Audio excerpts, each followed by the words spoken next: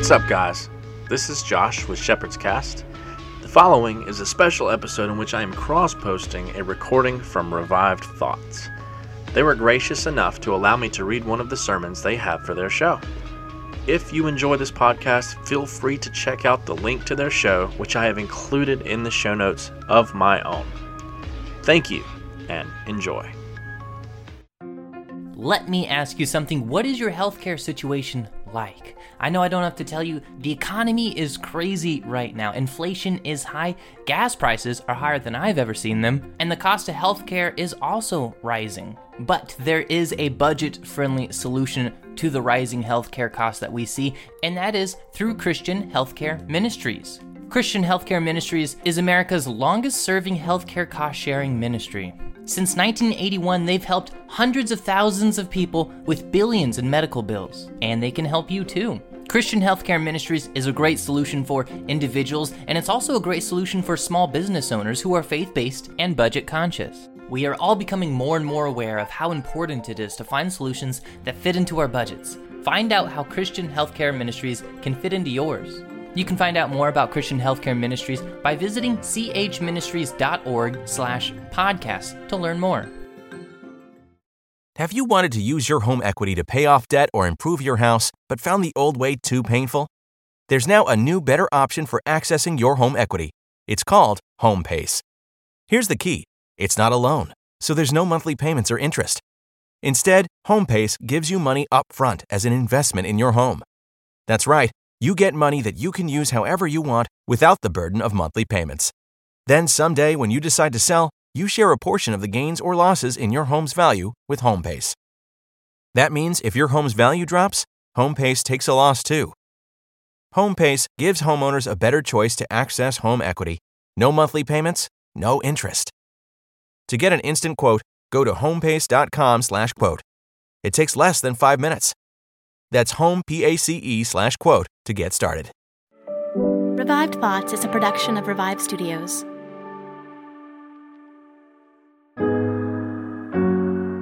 This is Troy and Joel, and you are listening to Revive Thoughts.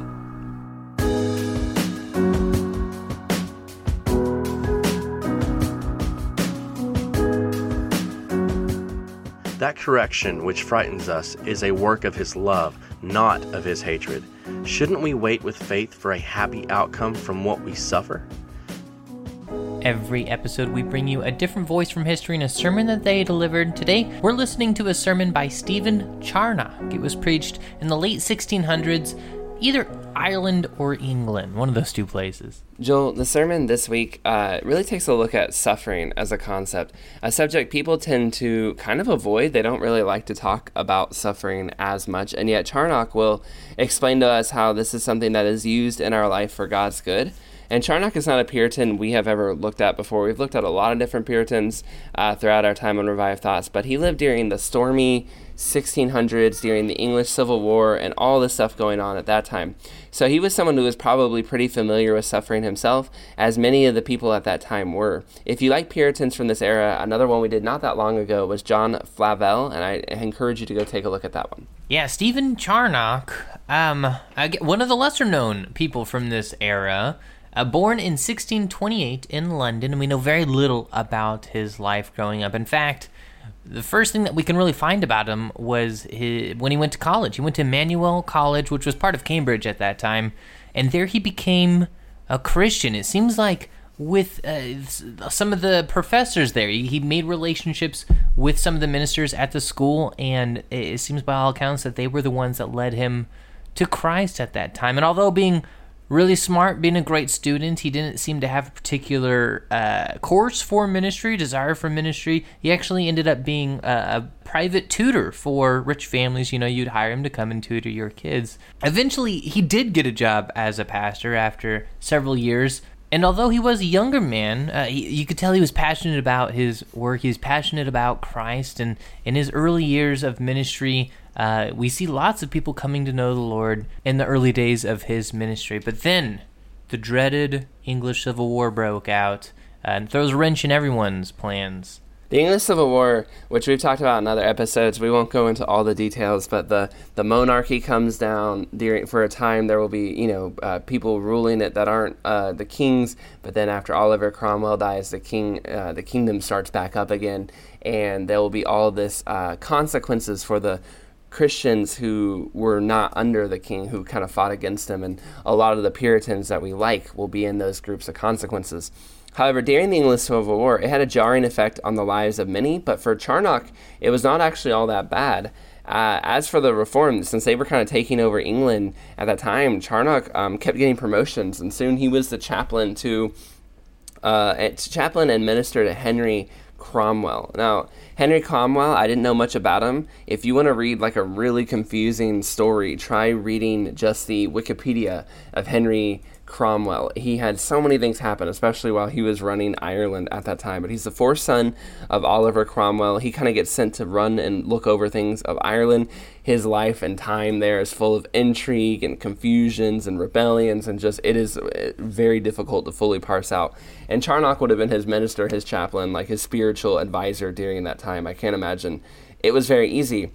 But he did very well for a few years. But once the Commonwealth came to an end, once the king was restored, once everything was kind of back to the way it was, Cromwell's, they're out of there. And obviously Charnock and all the Puritans, they're out too. They're on the outs, and life is no longer going very well. And I just think that would be kind of a difficult, transition to go from being, the right-hand man to these big leaders to kind of just going back to being not only not a nobody, but you're kind of like an on-the-run, on the lam, hiding out kind of guy. Yeah, so when the king took back over, and we've talked about this era lots of times on several different episodes, there were certain laws put in place to persecute Puritans and really restrict what the Puritans were able to do, where they were able to preach, what they were able to preach about, a lot of proximity laws, things like that. And those rules fell on Charnock as well, and by all accounts, it seems like he just kind of waited them out. He worked on his studies during this time. He spoke publicly when he was legally allowed to, but most of the time he was kind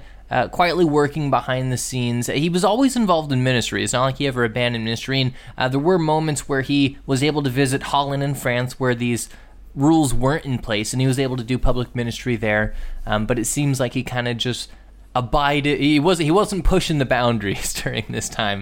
In 1675, the rules became less severe, and he was eventually invited to co-pastor a small church, which he happily does. He kind of gets this old former mansion. It even used to be like a king's getaway home, and it turned into a church that people were using it for. And he would preach in there for his last few years of life. Now, I say last few years. He didn't know they were his last few years. He was 48 when he got the job. He would die around the age of 53. And I'm sure thought he had another 20 years ahead of him. He did not, though. Now, he is most remembered for his discourses, his sermons on the attributes of God. If you look up his books, it'll always say, like, discourses of. They were his sermons, and they were, kind of turned into these books. They all come from his sermons at this time when they were preaching right now, and they are very highly recommended. People always say, if you can, read the Attributes of God series by him. He was much more theological than a lot of his peers, maybe because he spent so much time studying, waiting to get on the field. He had that kind of highbrow, very intellectual theology about him, and he was definitely more for the upper classes of his day. Charnock was in the middle of preaching through that Attributes of God series when he died, again, at the not very old age of just 53, and he never was able to fully finish it. So if you do end up getting that book, you will not know the end of it because he never finished it.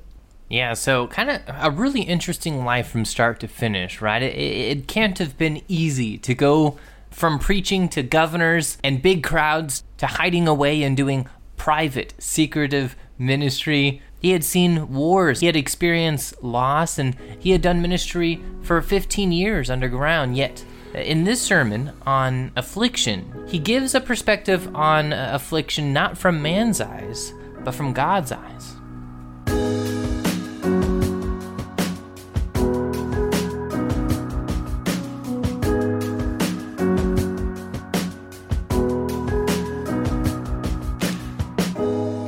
Hebrews 12, 5-11. You have forgotten the command which speaks to you as to sons. My son, do not despise the discipline of the Lord, or be discouraged when you are rebuked by him. For whom the Lord loves, he disciplines, and scourges every son whom he receives. If you endure discipline, God deals with you as with sons. For what son is there whom a father does not discipline? But if you are without discipline, of which you have become partakers, then you are illegitimate and not sons. Furthermore, we have had human fathers who corrected us, and we paid them respect. Won't we more readily be in subjection to the Father of Spirit and live?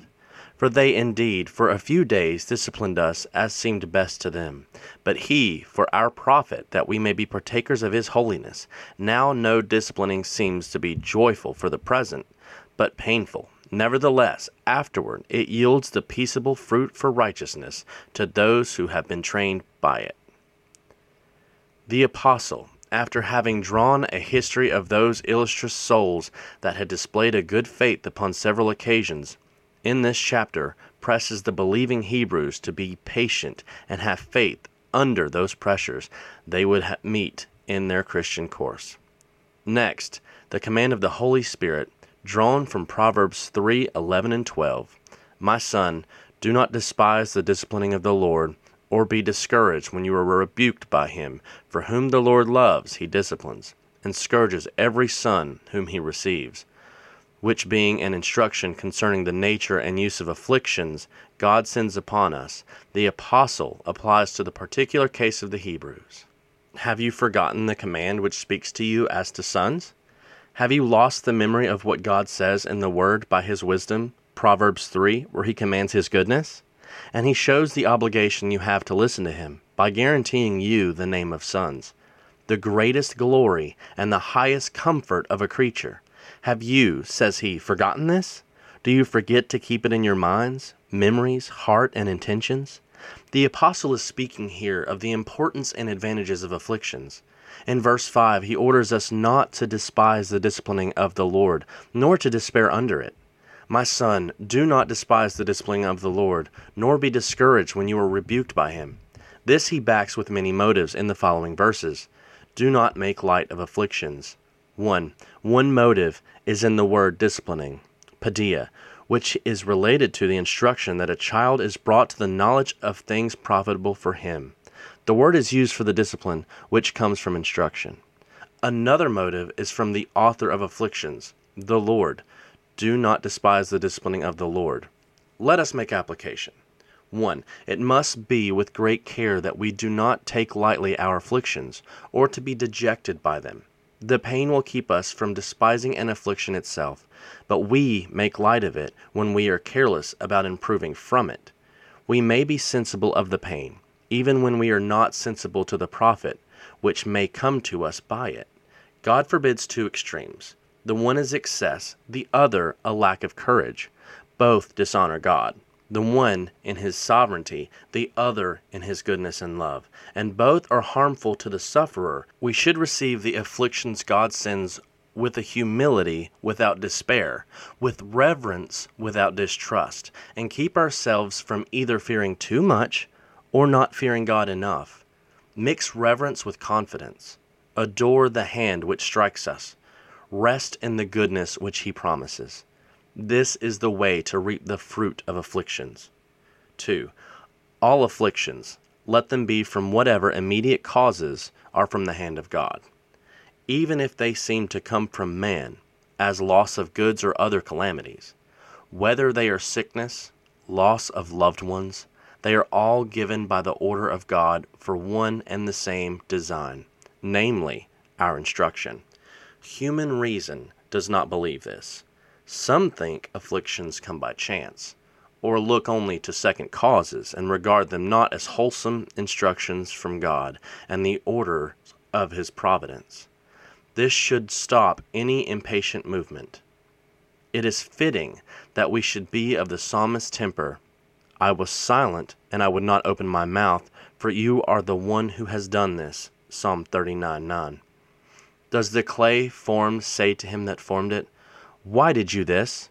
We should say, as Eli, 1 Samuel 3:18, it is the Lord, let him do what seems good to him. especially since infinite wisdom is joined with the sovereign authority of God.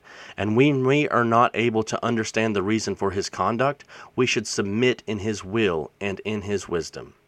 It teaches us who to go to. That hand that strikes can only cease striking. When David has won against impatience, he awakens his prayer. Psalm 39:10, "Remove your strokes from me. I am consumed with the blows of your hand." If Shimei casts a stone at David, it is the Lord who made him do it. If the sickness of our bodies rise against us, it is God that arms it, and it is he who must be found for aid. He alone can end whatever force he raises. It is our comfort that there is a sovereign God that we can make our moan to in our addresses, that our King that struck us is ready to heal us. How sweet is God towards his children groaning under afflictions. "My son, do not despite," he says. He calls them his sons, his children. He gives them a title that shows he shares in their grief and their troubles. What father is there on earth, unless he has lost all natural love, who does not sympathize in the suffering of his children? All the affections of earth, met together in one combined tenderness, are not to be compared to the yearning affections of our Heavenly Father. Afflictions are not always sent by God in anger with his creatures, but sent by God as a Father. Here, it is easy to conceive that neither the intentions of God nor the outcome of a suffering can be anything other than happiness to those that are the children of God, since he gives the name of child to everyone whom he instructs as a father by correction. It also teaches us to have a sense of the sufferings of others. The argument to impress this command is taken from the impulsive cause, the love of God.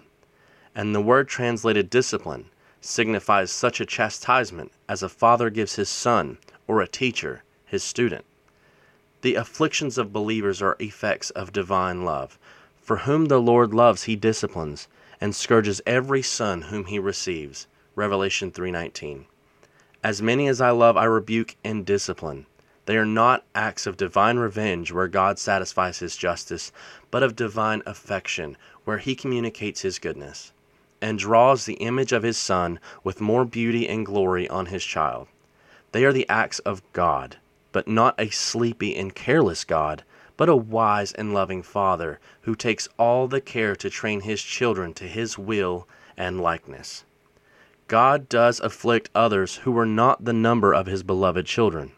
There are scarcely any among the sons of men that pass their life in a continual prosperity, exempt from all kinds of afflictions, and all these afflictions are from God as the governor of the world. Yet even though there is no difference between the sufferings of one and the other, and though the sufferings of believers are often more sharp than those of carnal men in outward appearance, yet there is a vast difference in the motives of them. Love makes him strike the believer, and fury makes him strike the unregenerate man. The design of the correction of the one is their profit, not their ruin. The strokes upon the other are often the first fruits of eternal punishment. For the world is mistaken in judging the afflictions of believers to be testimonies of God's anger and hatred. God acts towards the lost worldling as a lawgiver and a judge, but towards those that he has renewed and adopted, God acts in the role of a tender father. And who would judge the love of a tender father by the corrections which he inflicts upon a child who is so dear to him? Believers suffer by God not simply as he is a judge, but as a combination of judge and father. God does not intend vengeance on them, for though they are afflicted for sin, yet the goal is to improve them, reform them so that they may be worthy of a blessed inheritance. Lazarus, whom you love, is sick, was the speech of his sister to Christ. They were fearing, thinking that Christ's love departed from Lazarus with his health. No man has any reason to imagine himself the object of God's love on account of outward prosperity. God does not always love those that his providence keeps in good health and great ease. Such a foolish thought proceeds from an ignorance of eternity, for they have too great a value of the things of this world. Temporary goods, a good reputation in the world, outward conveniences, and an uninterrupted health are effects of God's patience and common goodness, but not of his affection and choicest love. They are the marks of his affection when, by his grace, they are made means to conduct us to a better inheritance. But how often are they traps to us because of our corruption and improper use of them? How often does the health of the body destroy the health of the soul, and the prosperity of the flesh ruins the prosperity of the spirit? How often do riches and honors cement our hearts to the earth and expel any thoughts of heavenly paradise? How often does a portion in this world weaken many men's attempts to gain a portion in heaven? How often do earthly goods hinder our sanctification, which is the only means to a happy vision of God? How this should move us in our afflictions to a conduct pleasing to God. Shouldn't we trust the discipline that the love of God, which is both good and wise, ordains by his providence? Why should any distrust his loving Father by whom he knows he is afflicted? That correction which frightens us is a work of his love, not of his hatred. Shouldn't we wait with faith for a happy outcome from what we suffer? If we are affected, we should receive afflictions with a temper answerable to God, and improve them for those holy ends for which God sends them. We should also bear them patiently, since they are to improve the soul fit for heaven. It is not the love of the criminal, but the love of the laws which causes a judge to condemn and punish them. No wise man ever said that a prince punished rebels because he loved them, or that God makes the wicked suffer eternal punishment in hell because he loves them. It follows that the punishment of God inflicts on his children are not properly punishments of the same nature with those God ordains for unbelievers. So we have good reasons to bear them patiently. It is inexcusable to complain about an act of love. When the father scourges the child cries, and then he thinks his father hates him. It is the error of his childhood. But when he comes to adulthood, he will see it as false that his father did not love him.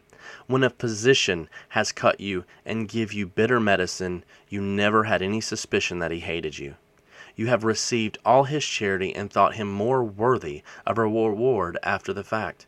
Shouldn't you treat God the same way? Moving on, no righteous man in the world is, or ever was, free from sin. God scourges every son that he receives. Sin is the cause of afflictions.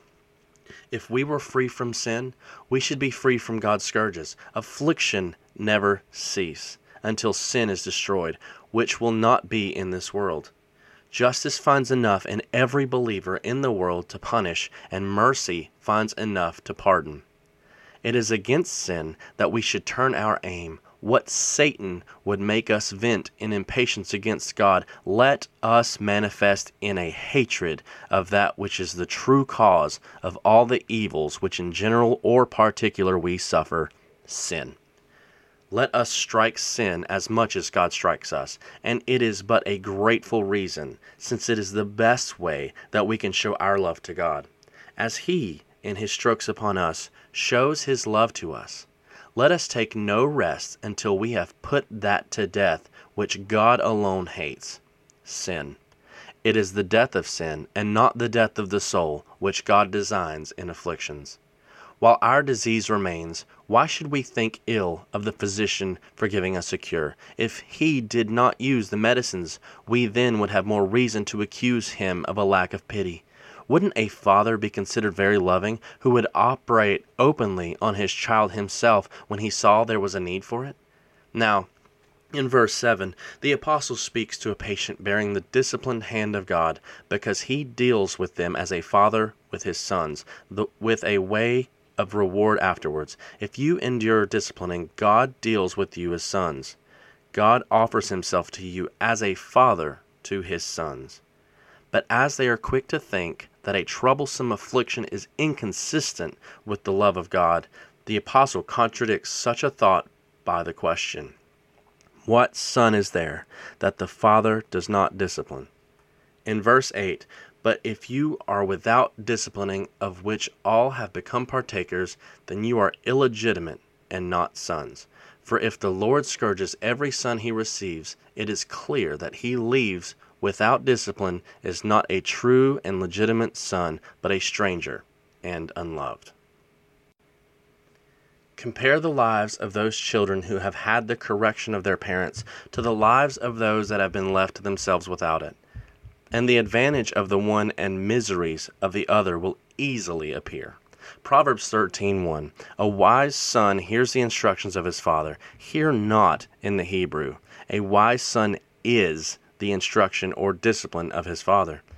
The Jews have a proverb: if you see a wise child, be sure that the father has disciplined him. God deals in this manner with his children, and there is a great need of it. For even though the regenerate are freed from the slavery of sin, they are clothed with flesh, and that flesh will lust against the spirit.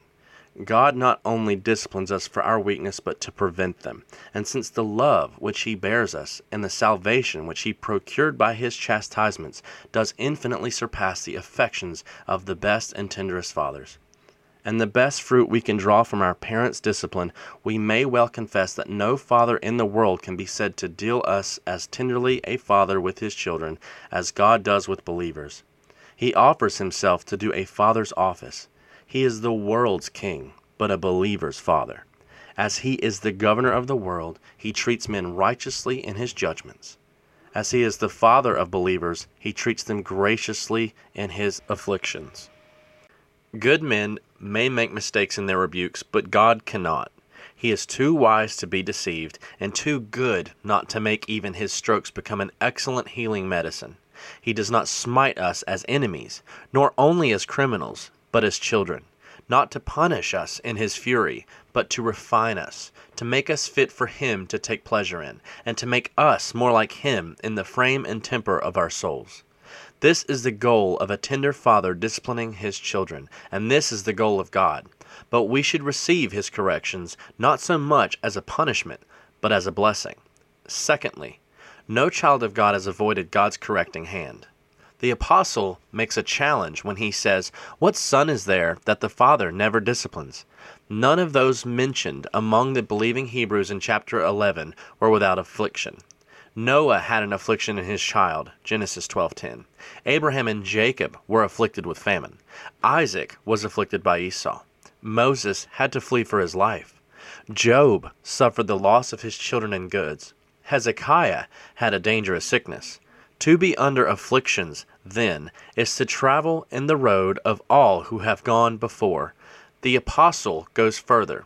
Verse 8, and affirms that to not be disciplined is a certain sign of not being a member of God's family. But if you are without disciplining, then you are unloved and not sons. This is an argument from the opposite. They are unloved and not sons who are not corrected. Who is left without discipline is not in the number of those he owns for his children. He goes further when he strengthens what he had spoken before, that God deals with those he afflicts as children. This is one of the clauses of the covenant which God has made with us in Jesus, which he does especially insert when he owns himself our God and Father, Psalm 89:32. He would visit them with a rod, but not take away his loving kindness. In the New Testament, God promises spiritual blessing. In the Old Testament, he promised temporary blessings. His people were not exempt from his discipline. In the New Testament, it is expressed that through afflictions we must enter into the kingdom of heaven. His only Son must suffer and so go into glory. Afflictions are so far from being discouragements that where there is evidence of grace in the heart, there are actually proof of adoption. We might well doubt a relation to him if he took no care of us, that we were not his sheep if he never used his crook to pull us to him. If we were wholly strangers, he would abandon us. His paternal rod is for his children, but his rod of iron is for his enemies. But now, in the 9th verse and the following verses, the apostle speaks to them of a reverence of God under his hand. Verse 9, furthermore, we have had human fathers who corrected us, and we paid them respect. Won't we more readily be subject to the Father of spirits and live? The fathers of our flesh have corrected us, and we gave them respect. Then how much are we to be subject to the Father of spirits, who disciplines us that we may live? But as there is this resemblance, there is a great difference. A man is but the father of the body, the weaker part of our natures, that part of us which we have in common with beasts. God is the Father of our spirits, the more noble part, and that which makes us properly men. More submission is due to him who gives us more than to them who gives less. The love which fathers bear to their children is a passion, and many times is not regulated by reason. But the love of God is a true love, not mingled with any imperfection of too little or too much, and therefore does nothing without perfection and just reason. Once again, earthly fathers aim at the good of their children, but their ignorance is so great that often they make mistakes. For the knowledge of God is as perfect as his love, and the disciplines of his people for their good, and so a greater submission is due to him. Now how glorious is the condition of a true believer! He is the child of God, 1 John 3:1. What manner of love is this, that we should be called the sons of God? It is an argument of great love to give his people such an honorable and a dear title, to call himself their Father, as well as their God. It is not so strange that he should call all the pure spirits in heaven his children, but that he should call those that have defiled his image by that title. It is amazing that he should call himself a father to those who are by nature children of wrath, slaves to Satan, sold under sin, that they have nothing in them to please him by nature. Astonishing love that God should not think it a dishonor to himself to be called our Father. If he is our Father, what should we fear? Nothing passes in the world without his order. No evil arrives to us without his will. Every affliction is the rod of his hand. The very thought that God is our Father should sweeten any grief. God is the creator of souls. The opposite requires that we should understand by this expression that God is the creator of souls, because it is opposed to the fathers of the flesh. It also follows that the disciplined soul is more excellent than the bodies which we receive from earthly fathers, and we owe more submission and reverence to God and his disciplines than to those who have been only fathers of our bodies. Which the question states, shouldn't we listen to the Father of spirits and live? And live, or that we may live. This is an argument from the reward of a patient suffering. The apostle may be referring to the promise of life to children that honor their parents. As life was promised to them, so a spiritual and eternal life is promised to those that are patiently obedient under the hand of God. As in Israel, those that slighted the rebukes of their parents were stoned without pity. So will God handle those that kick against his discipline and make no profit of his rod. Correction causes life, not through work, but inerrantly.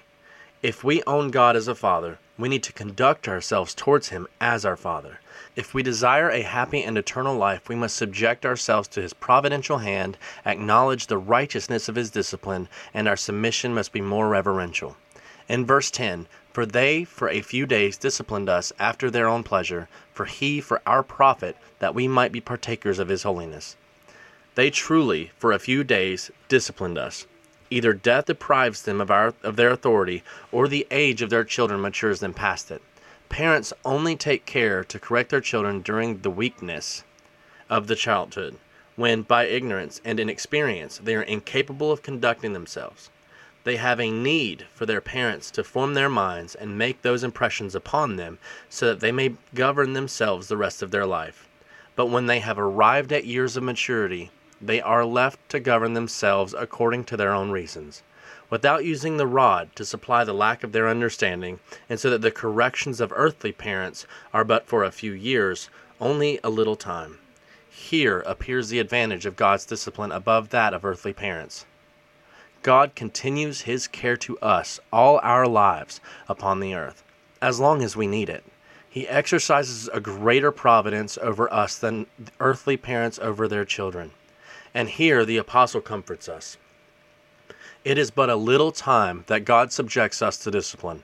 Only that part of our life which we are to pass on earth, which is but a small time compared to that of eternity, where we will be exempt from suffering. It bears infinitely less proportion to eternity than the least instant does to all the time from the creation to the end of the world. And so that the time of a believer's discipline is shorter than that of children under their parents. The motive of and rule that parents too often follow in their disciplining of their children is as they thought best. They have often a greater regard to their own passions than their children's benefits. They correct often in anger rather than with reason, having no other law but their own will. Their judgment is often deceived, and it happens that their corrections often injure their children instead of helping them. Whatever their intentions may have been, fathers desire to form their children to that which they judge best and most profitable for them in this life, but their judgments are often mistaken, as a covetous parent who acknowledges no other happiness than wealth. An ambitious man will desire to impress the sentiments of worldly honors upon his children. A superstitious parent will correct his child for not giving himself to that mode of worship he is himself addicted to. And so parents often use their power to extinguish good principles in their children and discourage the beginning of virtue in them. How often are good parents moved with anger in their corrections they inflict? Others, through fondness of indulgence, altogether neglect correction and give rein to the evil of their children. But the discipline of God inflicts are different. He has a perfect knowledge of all things. He is subject to no passion. He never afflicts unless there is need. He never disciplines except for good. God, being infinitely wise, cannot err in his judgment of what is necessary for us. He is not biased by weak affections. David acknowledged this wisdom of God. Psalm 119:71. It is good for me that I have been afflicted, that I might learn your truths. God is all-wise and foresees the evil we are quick to run into, and prevents it by affliction. He sends Paul a thorn in the flesh, not so much to correct a present fault, but as to prevent it. 2 Corinthians 12:7, that he might not be lifted up above measure. Sometimes he afflicts to make the graces apparent. God afflicted Job in his goods, in his persons, that the truth of his faith and patience might be seen in the midst of his sufferings. This to the praise of God. He sends no trials unless there is a need for them, and that the trial of faith may be found to praise and honor. 1 Peter 1:6 and 7. Parents often use their weakness and not their wisdom. God's affliction are kingly acts, but not separated from wise and gracious intentions. But the apostle explains the particular profit which God aims at, that we might be partakers of his holiness, that is, to refine their drips and purify them for himself, and render them fit for the place where nothing dwells that is unholy. Earthly parents correct their children that they may learn useful arts and manners in the world. External profit is chiefly what they aim at. God corrects that his holiness may be communicated here and blessings after. This seems to be a proper explanation of what he meant by live in the former verse. In the same sense, we are said to be partakers of the divine nature, 2 Peter 1:4, where we have a portrait of the nature and holiness of God drawn in our souls by the Spirit. It is not that we may possess the holiness of God, but partake of the holiness of God. The characteristics of his image, formed in us by the gospel and by afflictions, are sparks of his holiness. The original is in God. The picture of it is in the believer. As light is in the sun, but some splendor of it in the glass upon which it shines. This God works by afflictions. He makes us exercise ourselves more in repentance. He weakens our love for the flesh that would alienate us from God if it could. We cleave faster to Christ by faith, who is the spring of holiness. Oh, to more earnestly thirst to draw from the fountain and pursue those things that are heavenly. Parents correct their children to imitate their manners. God corrects him to bring them to an imitation of his holiness. Parents discipline to make their children like them. God disciplines to make his children conform to him. God's disciplines are not always punishments. They are not inflicted for payment of sin. God aims at our profit. A judge does not regard the profit of a criminal when he condemns him to punishment, but only the honor of the law, and to repair the offense done to the law by the violation of it to satisfy that justice which has been violated. But God aims at the advantage of the believing sufferers and makes them suffer to make them gracious and glorious. This is a great argument to love God even for afflictions. In all things give thanks, says the apostle.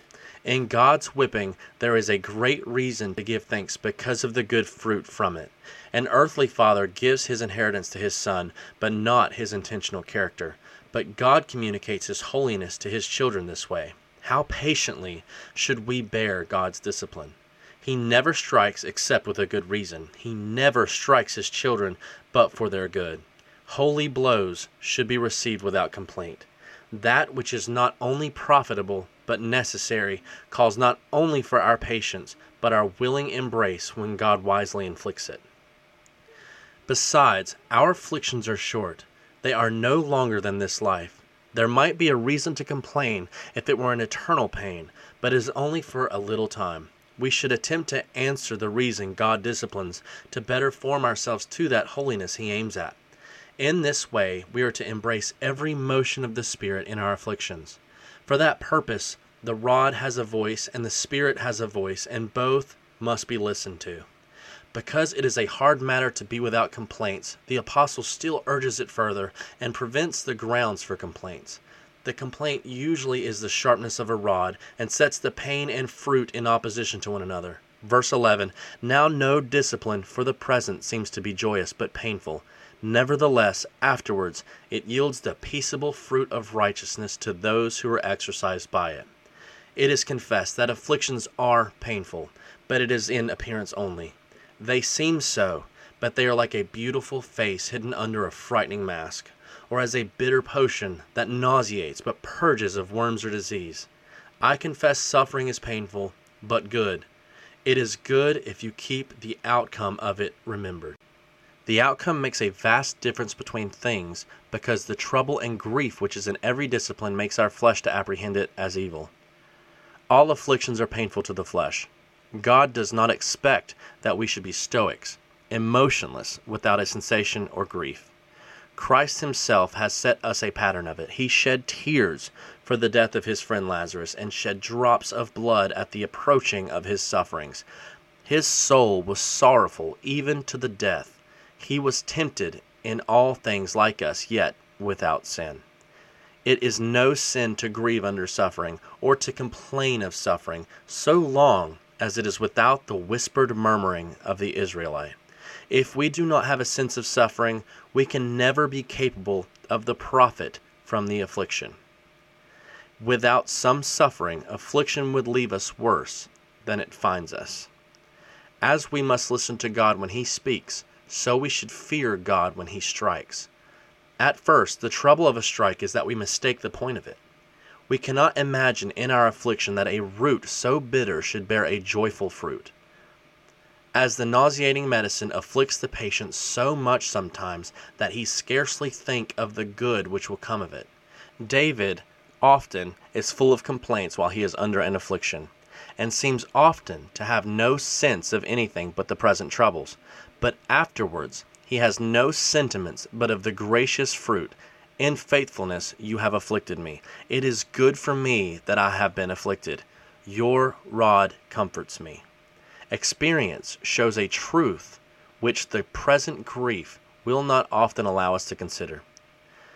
Though afflictions are painful, the fruit is gracious to a believer. Experience corrects the false judgment we have while we are under a stroke. Indeed, afflictions themselves feel like a means to cool our affections to holiness, to extinguish in our minds the spark of godliness, and to make us despair and distrust the grace of God. But God, in His sovereign wisdom, does so to dispose and manage them, that He makes them end in a happy fruit. By the grace of God, afflictions break off our worldly inclinations, impassion our prayers, awaken us out of our spiritual lethargies, put us upon a review of ourselves. Affliction brings us to seek in God and Christ the true remedy of all our evils, and by this means the trouble of our souls is calmed, and an assurance of the grace of God promoted.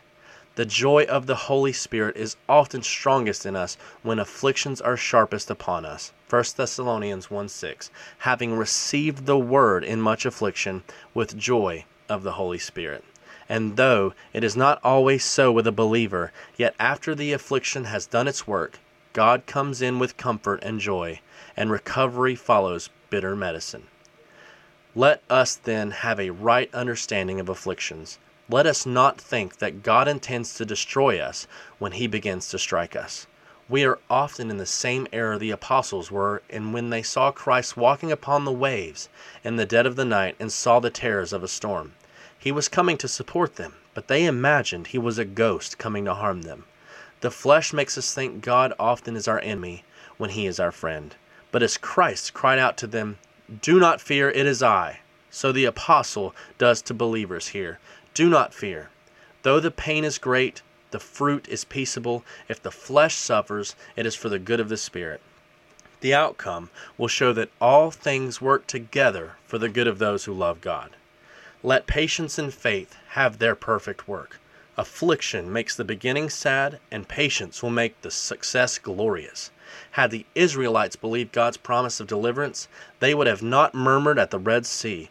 God brought them to the Red Sea to deliver them from the Egyptians, and made all their fears end in joy and triumph. The more we trust God, the more He is concerned about our welfare. The more we trust ourselves, the more He does to strike us. Committing our way to the Lord keeps our minds calm and composed. Proverbs 16:3. Commit your way to the Lord, and your thoughts will be established. God has always an eye upon those who fear Him. Psalm 33:18-19. Not to keep distress and affliction from them, but to grow them in it, and give them a new fruit from the rod. God brings us into trials that we may have more lively experiences of His tenderness and wisdom. We should submit our way to the guidance of God's wisdom with an obedience to His will and a reliance on His goodness, and then success will be gracious in this life and glorious in that which is to come, a peaceable fruit of righteousness in earth and heaven.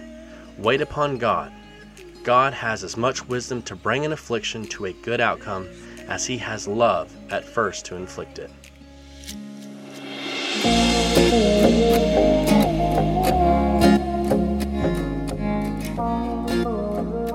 When we think about Stephen Charnock's sermon here on affliction and how God uses it and how it is not always a bad thing, but it's something that can be used to grow us, I think about so many of the lives of the men on Revived Thoughts who, whether it's Stephen Charnock living through the English Civil War, whether it's, just so many different people living through persecution and the Reformations, persecutions from the Roman Empire, all these different things and struggles they have. In fact, I would say nobody really on this show lived a life with no struggle at all. There's always something, some affliction, and part of what makes their stories so encouraging is seeing how God preserved them and had them triumph over so many of these things.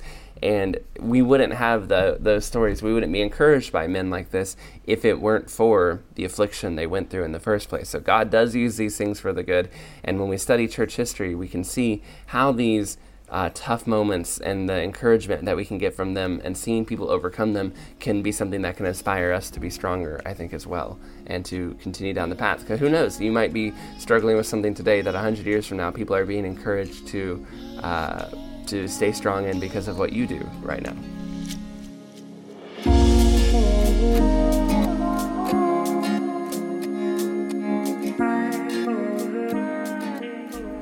Thank you for listening to today's episode of Revived Thoughts. Today's sermon was narrated by Josh with Shepherd's Cast. Josh is a content creator that operates both on Facebook and Instagram, making both memes and podcasts. He just recently started a podcast that focuses on verse-by-verse breakdowns of specific passages. You can check out his website in the show notes below. If you enjoyed this episode of Revive Thoughts, we also want to encourage you, especially if you're maybe new to the show, go subscribe to Revive Studios' other podcasts. If you don't know, we have Martyrs and Missionaries, where we tell the stories of different martyrs and missionaries. We also have Forgotten Hollywood with Chris Wineland, which tells you the very interesting stories of how the church and Hollywood have interacted throughout the last 100 years, and probably many stories that you do not know. We also have Revive Devos, which is 2 to 3 minute daily devotionals that come out every single day that you can enjoy and that will hopefully edify you and grow you a little bit closer to God as you listen to great thoughts from the past. So make sure you subscribe to all those shows and that you are listening to all the shows here at Revive Studios.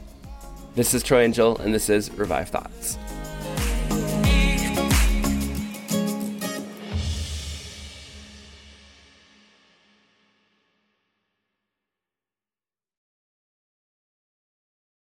At Randy Marion Subaru, we believe in a positive force in our local community. When you purchase a new Subaru from us, you'll not only be ready for your next adventure, but you'll also be enabling us to sponsor local charities and nonprofits along with education and community partners. Every Subaru we sell means more help for those in need. When you choose a Subaru from Randy Marion Subaru, your purchase will be making a difference. Discover who we partner with on a yearly basis at RandyMarionSubaru.com. RandyMarionSubaru.com.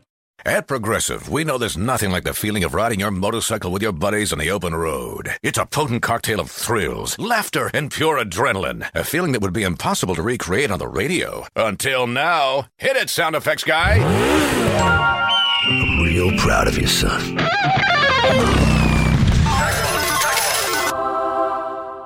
Well, that was terrible. Our apologies for even trying. Quote with Progressive and see if you could save with America's #1 motorcycle insurer. Progressive Casualty Insurance Company and Affiliates. How do you defend against the threat landscape of tomorrow? Reimagine your cybersecurity with the security of one. One platform, one partner, and one vision. For a unified security platform that stops threats and simplifies how you manage and deliver cybersecurity. Join the 250,000 businesses worldwide who have unleashed the security of one at WatchGuard.com. At the United States Postal Service, we deliver packages fast and affordably so you can give your customers what they want when they need it. We're delivering for one-stop shops, mom and pops, pop-ups, startups, retail, wholesale, large scale, small biz, big box, customers, customizers. So no matter what business you're in, we'll always be delivering for you. USPS, delivering for America. Learn more at USPS.com/delivering.